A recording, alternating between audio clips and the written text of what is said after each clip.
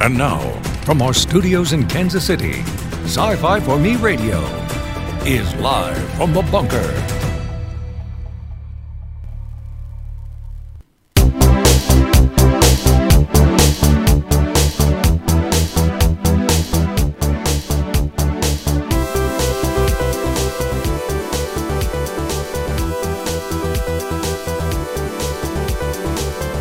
Hello, everyone, and welcome.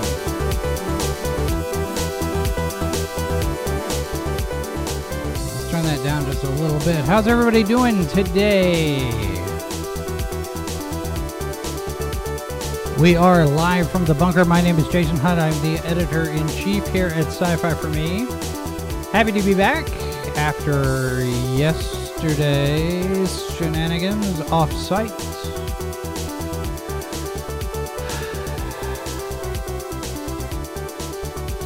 The live chat's open. Those of you who are with us live, I see Mazerus, I see the Beampad. Hello, both of you there in the chat. I see more people are watching than are chatting. You are welcome to share your thoughts. We are broadcasting live to YouTube, Facebook, and Odyssey, where we are up to 80 followers over there. We've crossed 1,900 subscribers on YouTube twice now. We lost 4 over the weekend. I'm not sure why. But there we are. If you are listening to this as a podcast, I want to welcome you as well. And it looks like we've picked up some listeners in Italy, of all places. Happy to see that. Also got some listeners in Ireland, UK, France, Germany, Russia, Canada, Brazil, New Zealand pops back up on the map, Spain. Good to have all of you with us as we go through the week. And we've also got email address if you want to contact us that way. And leave your thoughts live from the bunker at sci-fi4me.com. Okay, can I get a little vulnerable with you here just a second? Are we okay here to do this? Couple of things. Just a couple of quiet little things here. One, I am exhausted because of day job stuff yesterday. I had an assignment off-site. I am a stagehand in some parts of the world. Every now and again I'll get a call. Yesterday it was for the WWE SmackDown event in Kansas City. So I was out there most of the day setting things up and tearing things down. So I'm moving a little achy and slow this morning. So I hope you will indulge me moving a little bit creakily. The age is starting to catch up quite a bit on things such as that. And it's just one of those things that serves to remind me that I am not a young man anymore. And it kind of goes along the lines of the things what we've been talking about lately with all of the different reboots and the requels and the sequels and the pre-boots and everything else. It is a reminder that we're not young anymore. And Mr. Harvey and I were talking about it off camera, off air the other day with regard to this whole Masters of the Universe blowback. I'm going to get into that here in a little bit. But this idea of the childhood being ruined. Tim makes a good point. Everything that we've enjoyed as children, as teenagers, as adolescents, as young adults, 20-something and such, all of that's still out there. I mean, nobody has taken Star Wars away. Those movies are still there. The original trilogy is still out there. Superman 1978 is still out there. The Goonies is still out there. But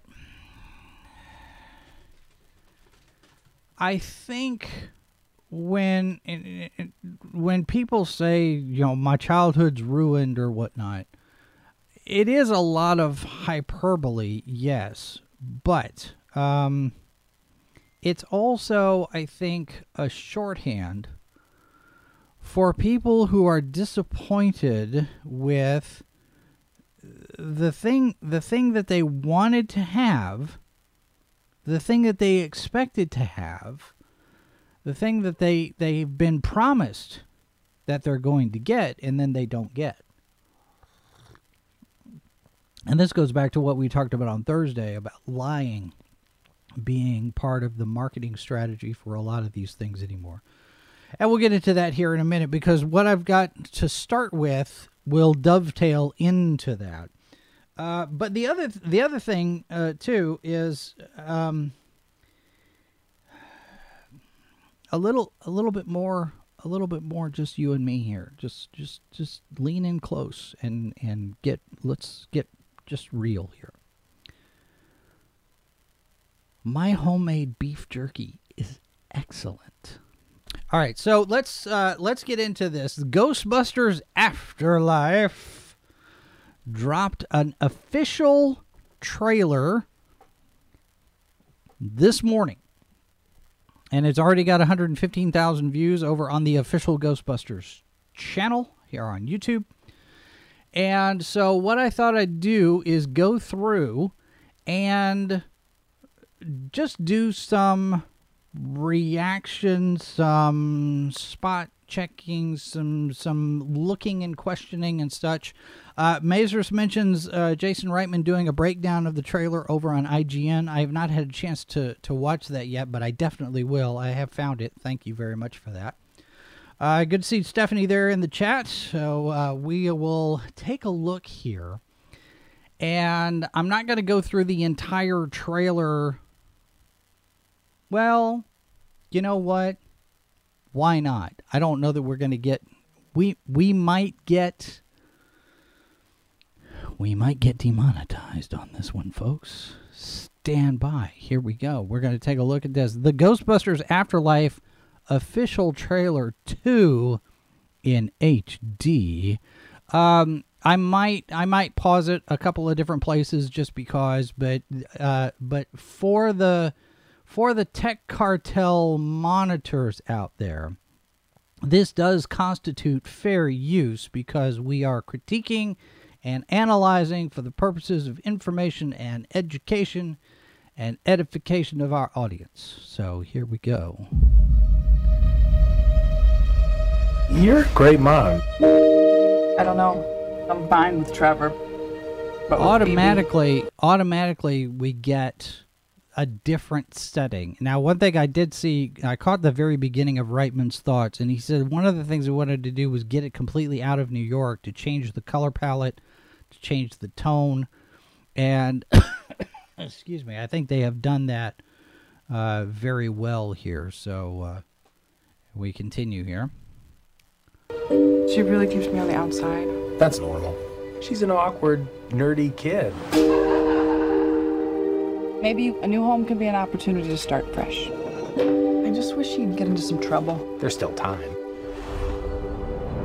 Okay, is this the first time that we're seeing Paul Rudd actually show that he's aging? Is Paul Rudd finally going to get some wrinkles on his face?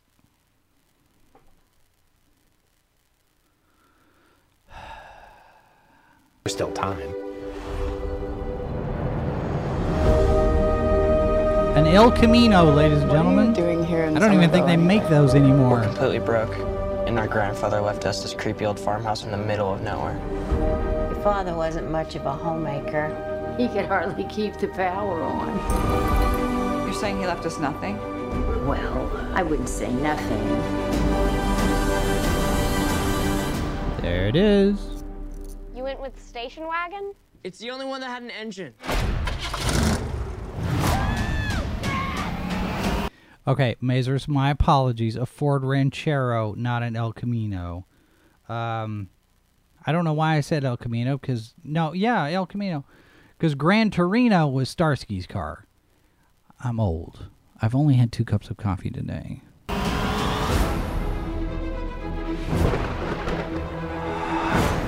What is happening here? Somehow, a town with no fault lines is shaking on a daily basis.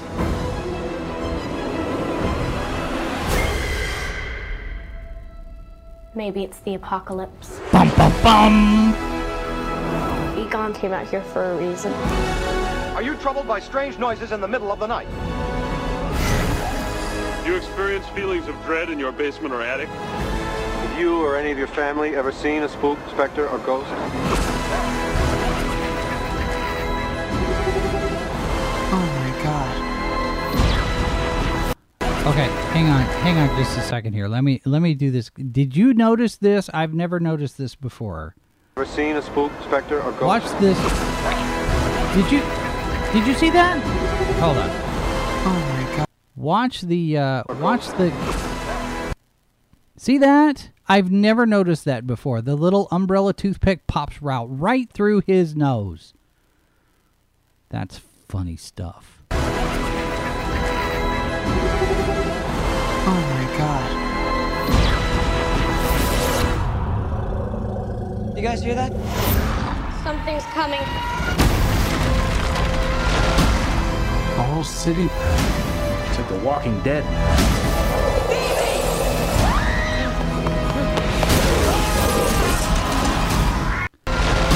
All right. One thing that I've noticed about all of these little sparklies and winkies and blinkies, it looked exactly like the first movie when the portal opened up for Zool and we heard David Bowie. If we don't hear David Bowie on this movie, I shall be vexed. Vexed, I say. But then... Is this the same cab driver? No, it looks like he's a railroad engineer. I wonder if he was around during the time travel experiments of 1885. Dead. This is a beast I don't think we've seen before.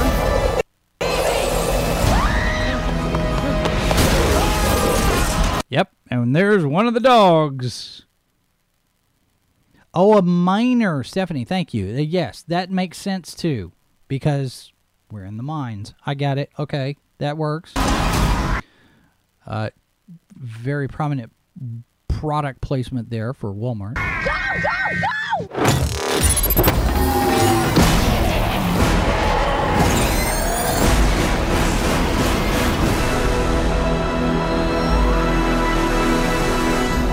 Ghostbusters, we're ready to believe you. We're closed. Now, my first reaction when I watched this trailer earlier,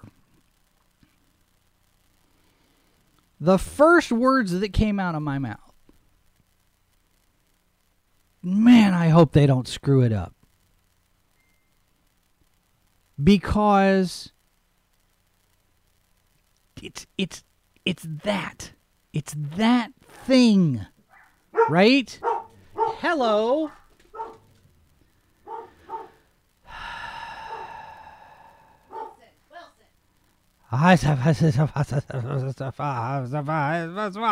Okay, so Adam Bray, who is an author over on Twitter, had these thoughts that he mentioned, and talking about the Afterlife trailer.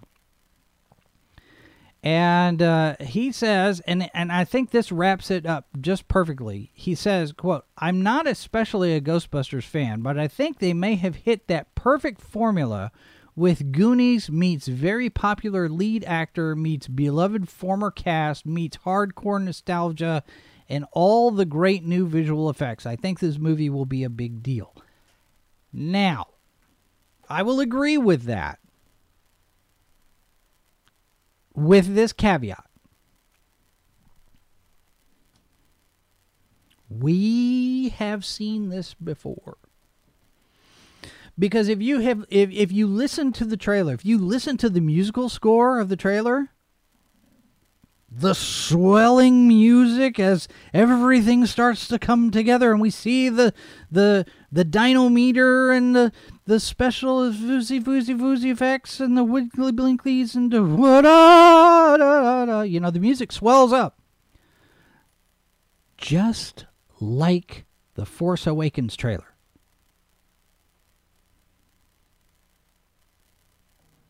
And the first Force Awakens trailer, the big one, not the tease, but the first Force Awakens trailer, we actually started to see stuff from the movie and get a feel for what this thing was going to be. The music swells up. Da, da, da, da, da. You know that? We get a reworking of Han and Leia's theme. And in this, I don't hear that it's a specific reworking of anything from the original soundtrack, but you get that swelling, emotional moment music, right? And you've got all of the buttons being pushed here, all of the member berries and the nostalgia and everything. We see Annie Potts. We see the TV commercial, "We're ready to believe you." You remember that? There it is. We have the ghost trap. And yes, we get Rey's dance at the end. We're closed. And if you look on the window, it says occult books. So he's obviously, obviously, I say obviously, he's probably not in the firehouse anymore. Although he might be, because if the phone number has not changed in 30 years, he might still be in the firehouse. Except it's just now this little bookshop in the occult and that.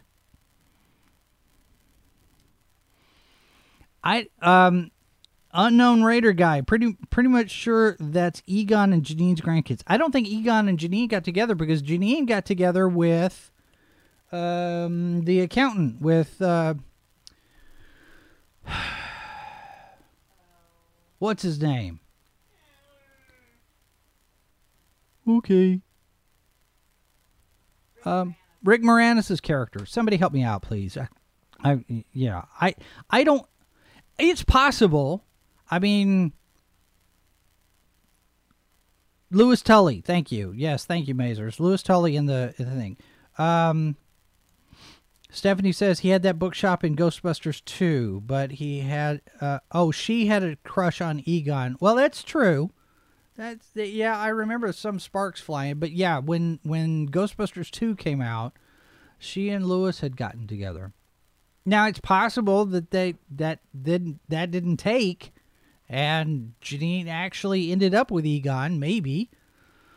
It could also be that she's the executor of Egon's will, since she was the office manager, the business manager for the Ghostbusters outfit. Maybe she's the executor of the will. I don't know. We'll have to see. It's a detail. Either way. I don't know. See, here's my question on that. And Unknown Raider guy says, but Janine was more closer to Egon than Louis. Remember, they were close on Ghostbusters 1, and they actually got together in the animated series. That's a good point. I don't know, however, that if we're going with the estranged family plot line, where the family has not had contact with Egon, the daughter is off on her own, and there is no contact with Egon. I don't know that Janine is the type of person who would let that kind of thing happen. That's completely on me. Just impressions of the characters that we know from the past. I don't know that she would let Egon and the family get estranged like that. Maybe. Never know. But it also, if you look at if you look at the possibility that Janine and Egon got together, that reduces the possibility that we're going to get Louis Tully back in the movie. Now, here's a scenario. Let me spin this scenario out for you for just a second. Egon's dead. Family finds out Egon's no longer with us. And here you have this house now. Louis, being the accountant, probably has some to do with the estate. Janine possibly also might have something to do with the estate, especially if she's still with Louis. So there's got to be a logical reason why she's there. So either she's Egon's widow, or has something to do with the estate in the aftermath of Egon's passing. We'll have to wait and see. But this idea of it being in Somerville, you know, Reitman says we want a new color palette, we want a new location, we want a new setting. We're out in the middle of the Midwest. You know, so automatically our color palette is much warmer. And stuff like this shot here with the diner, this you look at things like Stranger Things and those movies and TV shows that are set in the 80s. There's this real warm Kodachrome type of filter that gets applied to this stuff. Lots of color saturation. And you look here, this green lampshade. Do you see the little tower on it? Is this Oz? Is this New York? Is this some just geometric design? Is this a date that mom and teacher are on? And why is there a kitty cup on the table if it's just the two of them? I think this is going to play into Paul Rudd's. It's Chinese restaurant. Well, yes. Okay, so why would there be a plastic kitty cat as a drink cup? Oh, is that what that is? Well, I don't see the paws up.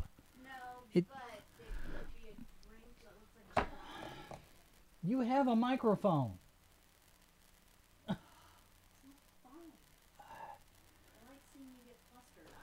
Yeah. Okay. Never mind. Okay. So we've got. It's on. Okay, the Chinese restaurant. I'm saying it's Chinese restaurant. I see. You've got the cat thing. Yeah, I see the dragon. And it looks like there might be a straw coming out from it. There is a straw coming out, which says that's it's a drink. It's a sippy cup. That's what I said. Well, it's no. a kitty cup. But it looks like, with it being the porcelain like that, it's probably from the bar. So it's not a sippy cup. There's a difference. You don't drink alcoholic drinks from sippy cups normally. Once you get pretty plastered, maybe. That's another story. Yeah. But not on a date. I don't know. You never know. All right. Unknown Raider Guy. I'm 95% sure Peter and Dana have been together since Ghostbusters 2. I can see Peter either a mayor of New York or still running the world of psychic shows. Turned out to be bigger than 60 Minutes.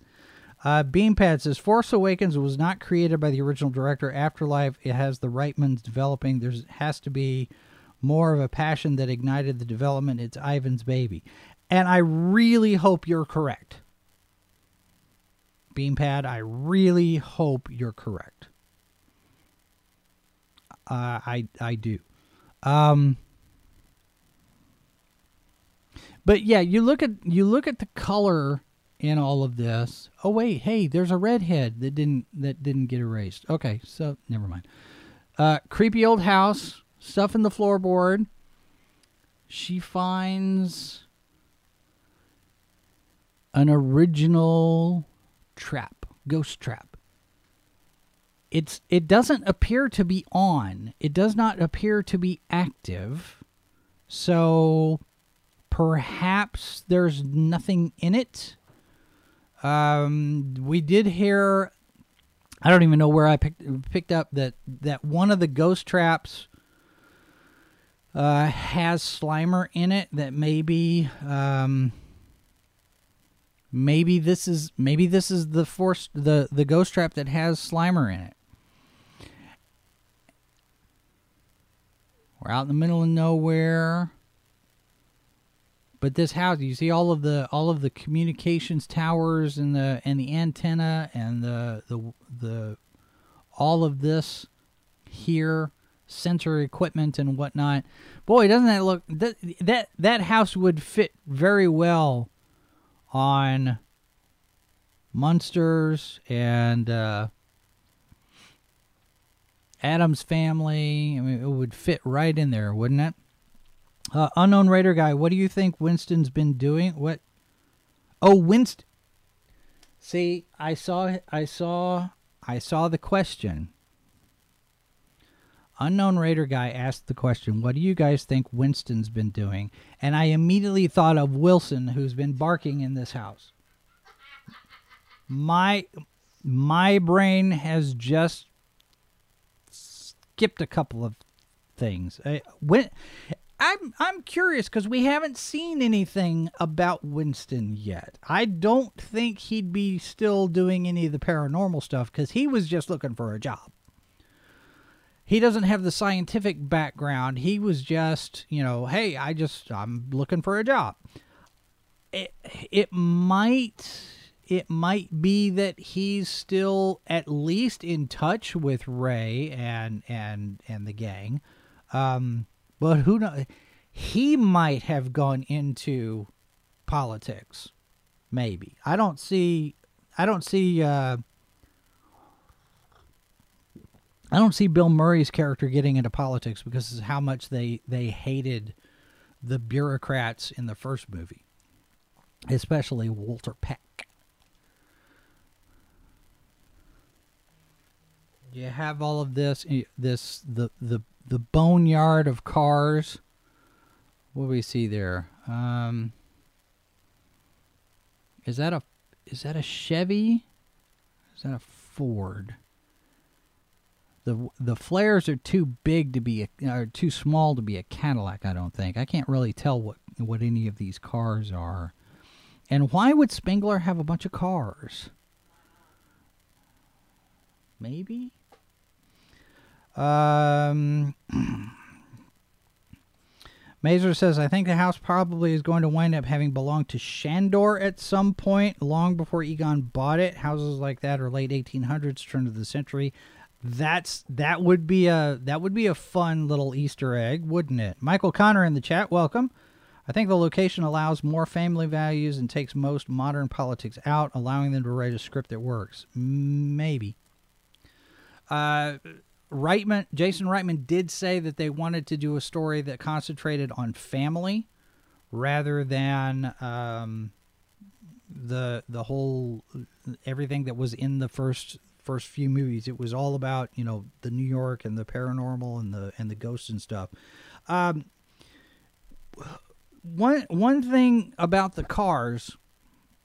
Do you remember Ray was the one that was the tinkerer on the cars. He was the one that was the mechanic of the group. So I wonder if this is all leftovers from his time visiting all of the stuff. That's a good point. Beanpad Spengler probably used the cars for parts. That could be. So I mean, there's Winston in the photograph. He's bound to show up at some point. Now, there's Annie Potts, still with the glasses. Unknown Raider Guy says, one serious question, what happened to the Ecto-1A? We haven't seen it yet.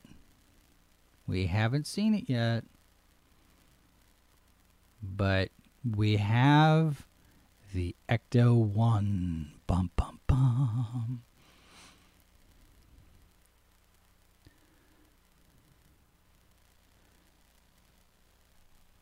All the gear is still up top. Now, I fully expect... Oh, I guess I fully expect... Nay, I insist that at some point in the next year, somebody is going to do an Ecto-1 based on this look.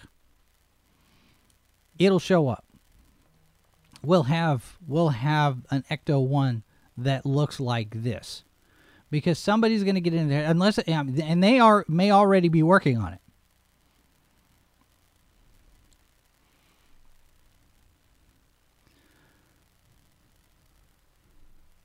But see, right here. You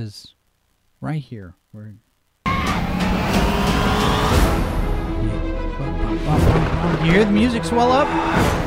What is happening here? Now starting to get into the little Somehow, hints the and town bubbles. with no fault lines And is shaking on a daily basis. what's going to happen? What's going to happen? Maybe it's the apocalypse. Now wow, there's that music Egon's swell. out here for a reason. Wow.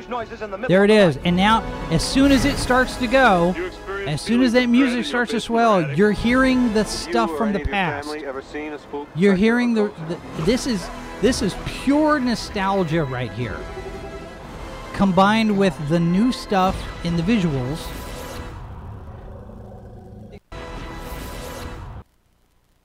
Now this cloud tank effect on the mountain, doesn't this give you Close Encounters vibe? Or even better, since we're talking about possible apocalypse, maybe it's like Raiders of the Lost Ark? Could this be the destruction of Earth coming? Possibly. I don't know, maybe. Yes, Unknown Raider Guy. We do have Paul Rudd's character name. Let me look it up here real quick, because everything can be found on the internet. Ghostbusters Afterlife, IMDb.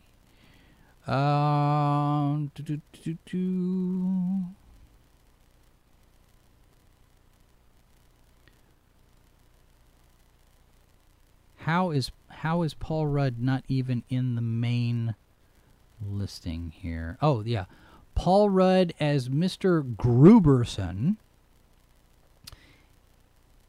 But to the earlier question about Winston, I don't know if this is going to be a spoiler or not, but ladies and gentlemen, listed on here. So Annie Potts is listed as Janine Melnitz. So her last name has not changed. I don't know if that means that she's a liberated woman or not, or if she didn't get married. But look here. Ernie Hudson as Dr. Winston Zeddemore. So perhaps his experiences as a Ghostbuster just made him go back to school and decide that he's going to be a doctor of something? I wonder what he's a doctor of. That will be interesting. We got Bill Murray, we got Dan Aykroyd, we got Ernie Hudson, Sigourney Weaver, all of them back. Annie Potts back. I have not seen anything yet to indicate that that we're going to get Rick Moranis in this thing. We got to have Rick Moranis come back to this. Bokeem Woodbine is in this. You got to be kidding me. Is my mic on? Yes, it is. Well, I would say with Rick Moranis being out of the public spotlight for so long, and he only just recently had announced that he was doing an animated voicing, that possibly it could be that thing that it's kind of like The Mandalorian and Luke Skywalker. You won't know until it hits you type situation. Possibly. Because, like I said, he has been completely out of the public eye. just to get people's hopes up. Oh, so here's a question for you. I like this. Unknown Raider guy asks, this is a 1,000-to-1 shot. Is it possible that Paul Rudd could be Oscar?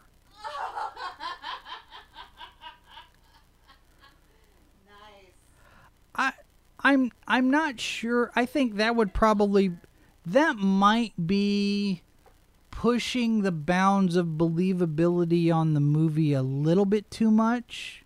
Maybe. I don't know that he would even be. Would he be the right age?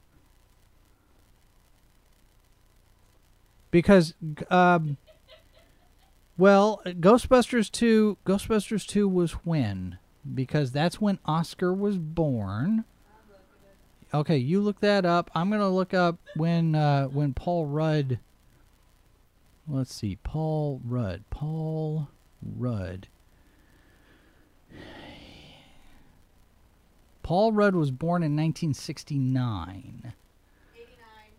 89. Okay, so. I know, but he does look older in this one. I don't know that he's old enough. I don't know that he's. Well, let me turn that around. I don't think he's young enough to be Oscar. I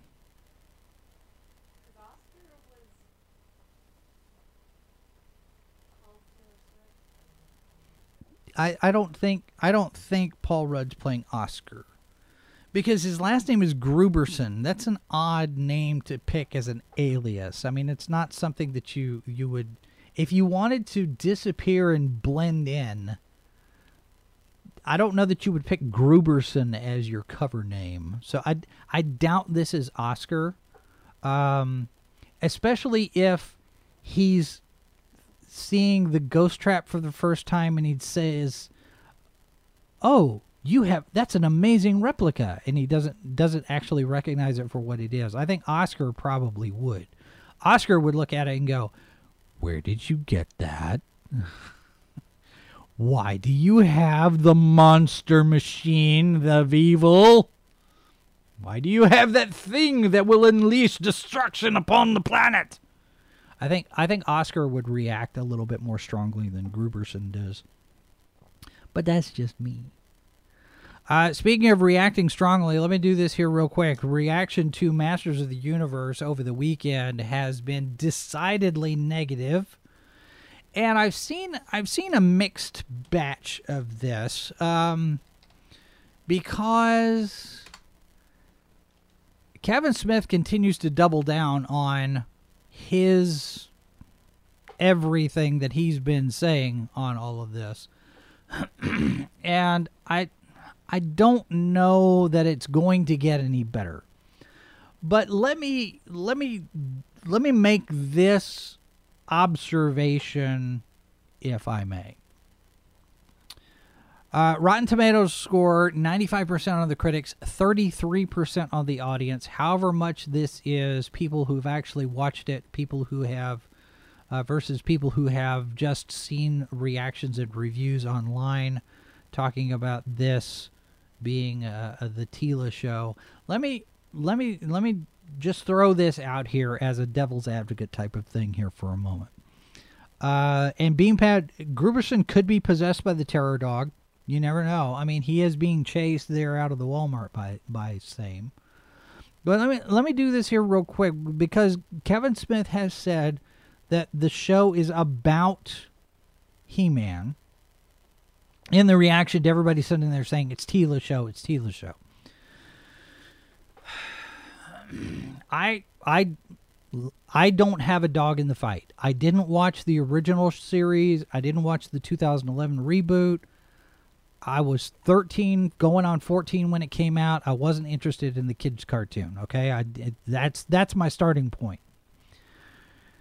And if the first part of this show is about Tila getting her feelings hurt because nobody told her Prince Adam was He-Man, by the way, spoilers, Prince Adam is He-Man. There's this thing, and Kevin Smith and I are the same age. He's just recently turned 51, so I'm just slightly older than Kevin Smith. But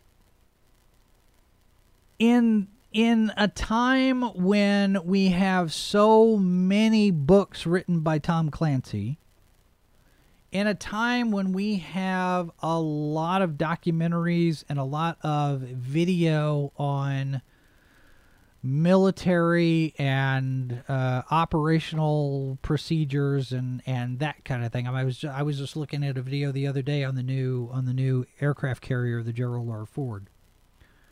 So this material is out there, and it is possible to do research. And when you stop and consider that Man-at-Arms and Teela are both soldiers, and Teela gets her feelings hurt because they didn't tell her a state secret, which is a need-to-know state secret.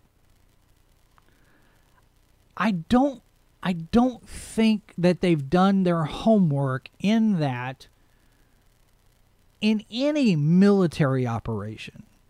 And this is just my layman's understanding. I have not served in the military. I have a number of family members who have served over the years. But operational security is a thing. And if you're going to keep a secret, then you don't tell anyone. And this whole idea of Teela being upset that they didn't tell her something because of operational security, because of state secrets, because need to know, that rankles me more than anything else, because that's stupid. If you're a soldier, you understand going into it that you're not going to get told everything, because you don't need to know everything. No matter what your rank, there are certain things that you don't get told. You get briefed in only on those things what involves you. Whatever your mission is, whatever the objective is, you know, search and rescue, infiltration, identification of a target, whatever it is, you get told only what you need to know in order to carry out that mission. Ostensibly, we would hope that you'd get all of the information that you need to know to carry out the mission.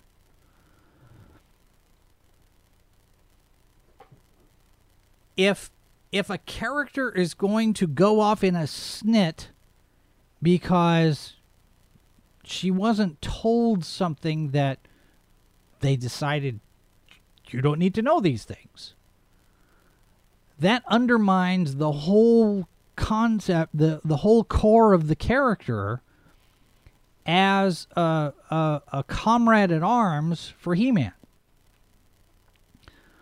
But if you take what Kevin Smith has said about how this show is all about He-Man, from a certain technicality point of view, maybe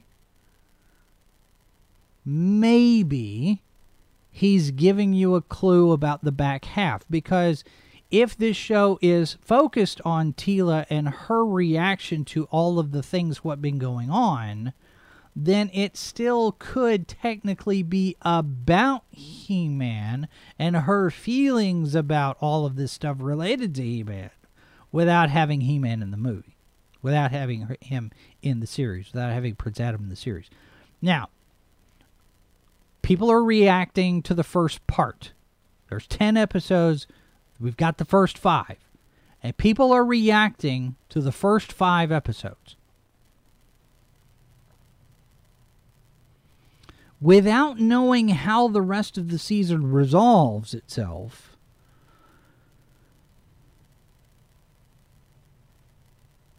Is the reaction to the first 5 episodes justified? That's my question. And it's an honest question, because I haven't watched any of the show.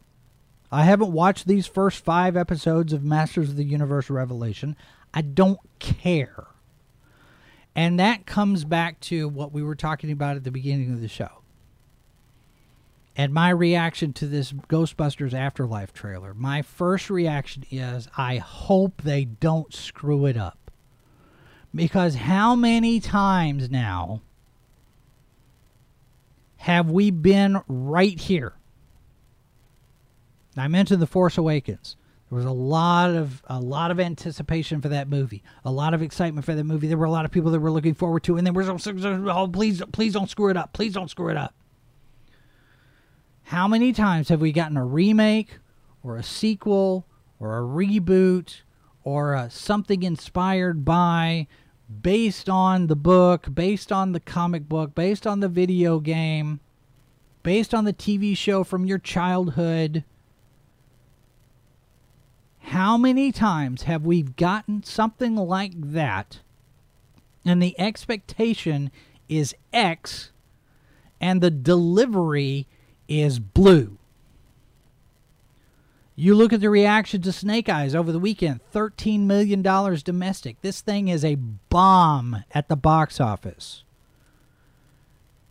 And I would submit to you that no matter what Larry Hama says, giving it his blessing, this is not a movie about Snake Eyes. Because Snake Eyes is not Asian. And the political identity politics washout of Snake Eyes probably did more harm than anything else that anybody could have said about it. Because Snake Eyes is not Asian. He's Caucasian. He's a blonde, Aryan Caucasian. And the entire point of his character was that he did not fit in. He became this other type of person as a ninja or whatnot. Fish out of water was his entire backstory. And the other part of it is Snake Eyes does not talk. That was part of the mystique of the character. We don't know anything about him. It's like Boba Fett. When Boba Fett first showed up in The Empire Strikes Back, when he showed up, I mean, he talked more in the animated thing that introduced him than he talked in any of the sequel, any of the original trilogy. We didn't know anything about Boba Fett. He was the man with no face. He was the man with no name. It was that mystery. Everybody thought it was cool. Boba Fett's so cool. Because we didn't know anything about him, and so we could make him anything that we wanted him to be. Snake Eyes was a mystery because we don't know anything about him. I mean, we know more about him than we knew about Boba Fett at the beginning. And I know Larry Hama has sat there and said, it's completely understandable what they wanted to do with the character. I'm fine with it. I give it my blessing and all that. Fine. But you look at Larry Hama's Facebook page, his Facebook account is all about the political virtue of the time. And after the Star Wars sequel trilogy, after Masters of the Universe, after Ghostbusters 2016, what else is out there where we thought we were going to get something and we didn't? The She-Ra reboot cartoon thing, Gem and the Holograms.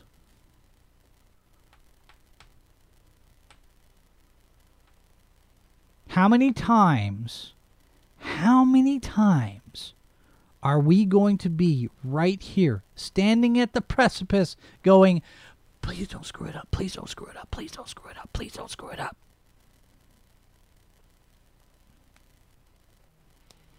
Cam1138, good to see you there. And it's fine if you can hit replay. That's great. Leave us a comment. Share your thoughts. Mazer says, counterpoint. Emperor Palpatine was mysteriously evil for 16 years before being given a background. That was a heck of an amount of time to let that mystique build up in the minds of the fan. Yeah, and we got the explanation for Emperor Palpatine, and it was like, okay. But some of that we knew from the EU. I think the Palpatine name was first introduced in the extended universe, was it not?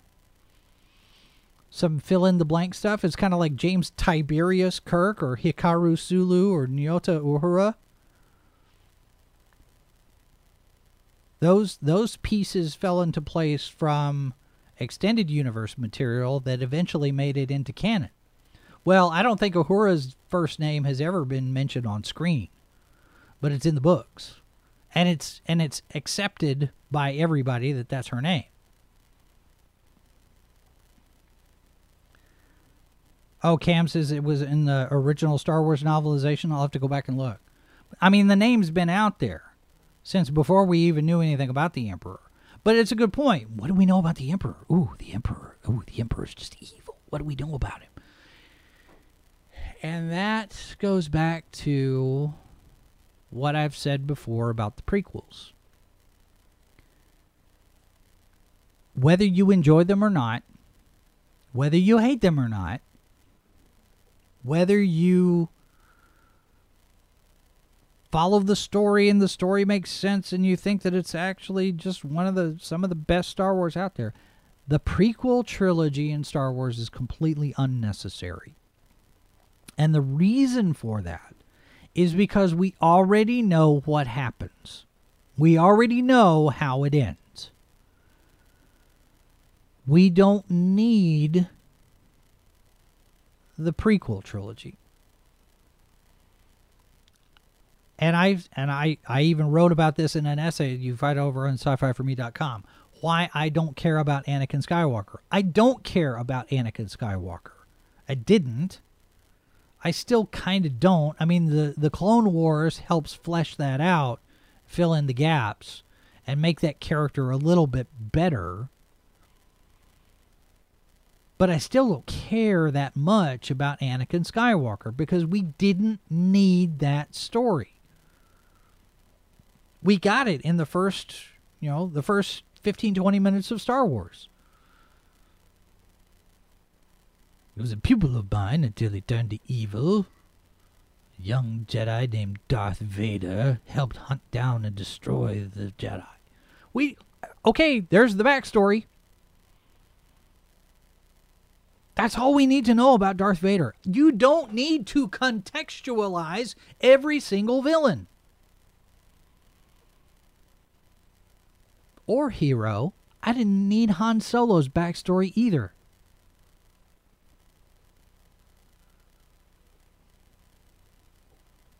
But if you're going to do it, go read Ann Crispin's books. Go read the Han Solo trilogy.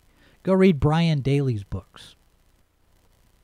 If you want a Han Solo prequel that's worth your time, go read those books. Mazer says, most of the original trilogy fans who were kids when the original trilogy was new don't. My friend Steph really likes them, though. I think Clone Wars helped his character a lot. Yes, Clone Wars did help Anakin Skywalker's character quite a bit. No question. Absolutely no question. Beampad asks about Rogue One. I thought Rogue One was the best of the Disney Star Wars movies so far. It is completely unnecessary, and it's got some problems, but it's a decent prequel to Star Wars. But again, if it were me, and it's not, but if it were, here's how I would have changed Rogue One. Now, I know a lot of people have sat there and said Rogue One steals a bunch of elements from the video game. You know, all of the characters, Jyn Erso and all of the stuff that's in, I think it's Knights.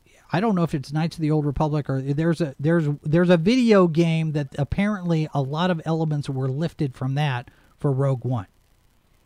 Okay, but if you're going to steal from things, and if you want to do this interconnected mess that you're trying to do, Disney, then Solo and Rogue One, you had a golden opportunity right there with Bria Theron. In Ann Crispin's Han Solo trilogy, you have his origin story, which is very well done. And you have Bria Theron introduced not only as an early romantic interest for Han Solo, but also the person what led the commando raid to steal the Death Star plans.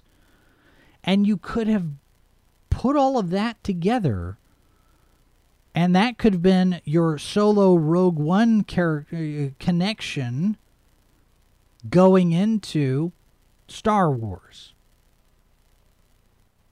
No Episode 4, no New Hope. It's called Star Wars. But the fact that you have a company like Disney that sits there and says, we're going to ignore what came before because we don't want to pay for it, doesn't have anything to do with whether or not it's a convoluted continuity. It doesn't have anything to do with whether it's canon or not. As we've seen, Disney doesn't want to pay the royalties for it.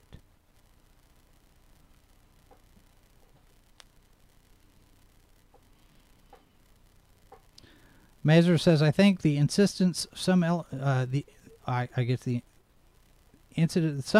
in Lucasfilm have to keep Maul a thing or trying to make a story path to Lucas's version of Darth Talon.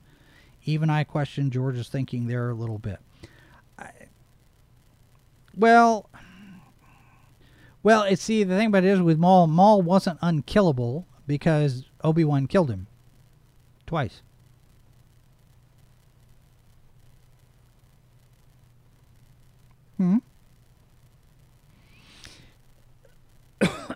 I think, I think one of the things that we need to understand, and maybe kind of take a step back a little bit so much from our impassioned reactions to all of this stuff.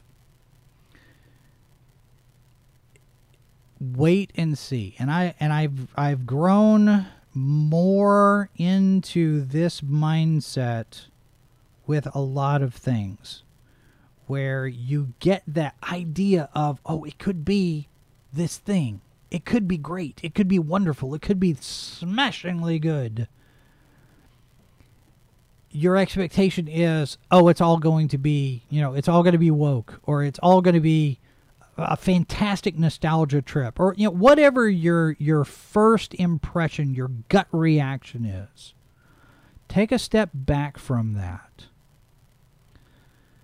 and wait for the next piece.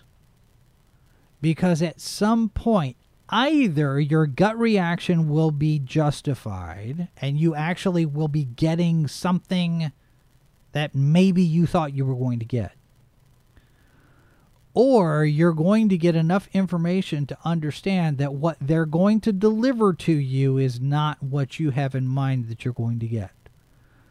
Let the story play out. Wait for, as Paul Harvey used to say, the rest of the story. You have to wait. And I know for a lot of people that's very tough to do. But we see this Ghostbusters Afterlife trailer as an example of they're hitting all the right notes. The aesthetic, the effects, the nostalgia, the tech, the music, it's all there. The font's even the same. I mean, everything is there. And we can hope. I know, it's Reitman's right there. It's his baby. But it is impossible to predict with any degree of accuracy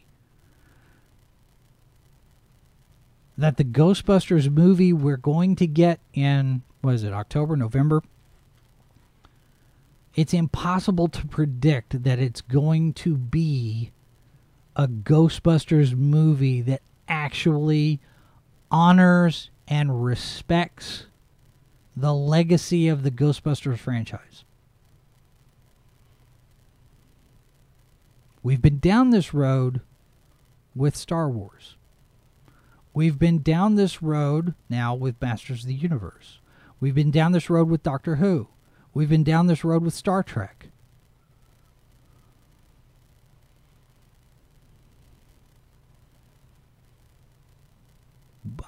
I'm at a wait-and-see moment. And I'm also... I hate to say that I'm getting cynical in my old age. And I know Mrs. Boss has walked out the door, so she can't react and say anything. But I also am at the point, and I think I've mentioned this before. I'm getting to the point where anything new that's being teased and promoted and out there, I'm not really all that excited about anything anymore. I find myself growing increasingly indifferent to those things that I have enjoyed for so many years. And I know I mentioned earlier, people started talking about, oh, you've ruined my childhood and ruined my childhood. That's a lot of hyperbole, and a lot of people use that for shorthand, and you're not respecting the material that I enjoyed when I was a kid, Starsky and Hutch. You're taking the thing that we all loved, and you're ignoring what made it what we love. And you're turning it into a hollow shell of itself, or you're turning it into a parody of itself, or you're turning it into a deconstruction and a destruction of what it was. And it's at the point now where I don't really see myself getting all that excited for anything. The Black Widow movie. Okay. It's here. It's a thing. I haven't seen it yet. The new Marvel movies. Okay, maybe. Now, some of this could be just the fact that we've all been under house arrest lockdown for the last year. I just don't want to get out and deal with people. It's an awful lot of trouble to get out and deal with people. Especially if they're people that worship at the altar of St. Fauci. I don't know how tired that makes me. But just the back and forth and the anger and the vituperation and the blowback and the pushback and the insults and the hate and the rage and all this stuff, I just don't have it in me to be very much interested anymore in things. And I can share, what I think about things, and here's what I think, and I would really like to have guests on this show so we could talk about what we think. But I worry. This is a real concern for me. We talk about getting real. This is a real concern for me that at some point I will become so indifferent to anything having to do with science fiction or fantasy or horror that take it or leave it. I don't want to get to that point. But the people that are making the things that I used to enjoy are making things that I no longer enjoy. And I hope that Ghostbusters Afterlife is not in that list. And yes, Jason Reitman had a good consultant. Yes. Assuming that Ivan Reitman is still the Ivan Reitman who made Ghostbusters. And Beanpad, same thing. Hopefully Ivan's experience and Jason's fresh eye will create a good sequel. Your lips to God's ears. I hope that Ghostbusters Afterlife delivers the goods. I really do.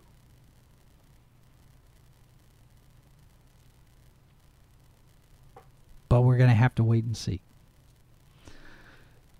Okay, so tomorrow on the program, our newest contributor, Christopher Hoffman, will join me. We're going to take a look at the toys and merch announcements that are coming out of San Diego Comic-Con at Home.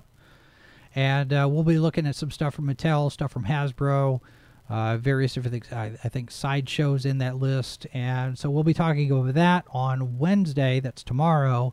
Thursday, I'm not sure what our program is going to look like yet, but I do invite you to connect with us on social media if you haven't yet, and we'll be posting over there as we update things.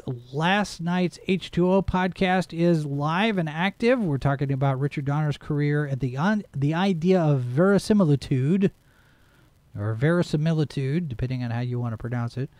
So that's live and up. It was a pre-recorded program, so go check that out. I've noticed that our pre-recorded shows don't get as much traffic as our live shows, but it's just as good a conversation. It just happens to be Memorex, not live. And we dropped a new Foreign Bodies over the weekend. Mrs. Walker and Mr. Harvey in Ireland for that conversation, so go check that out. And we will be back with more later in the week. Like I said, connect with us over on social media so you know when we post things, and find us over on Odyssey, find us on Twitch. You can find us on all those socials, including those Bad Wrong Thing socials. And we'll do this all again tomorrow. Thanks very much for being here. Thanks all of you for your thoughts in the chat. Good to see some new names. Hopefully you come back. If you are new to the channel and you haven't subscribed yet, we do invite you to do that. We're on our way to 2,000 subscribers. And I don't know what we're going to do then, but we may do something special. So share the links.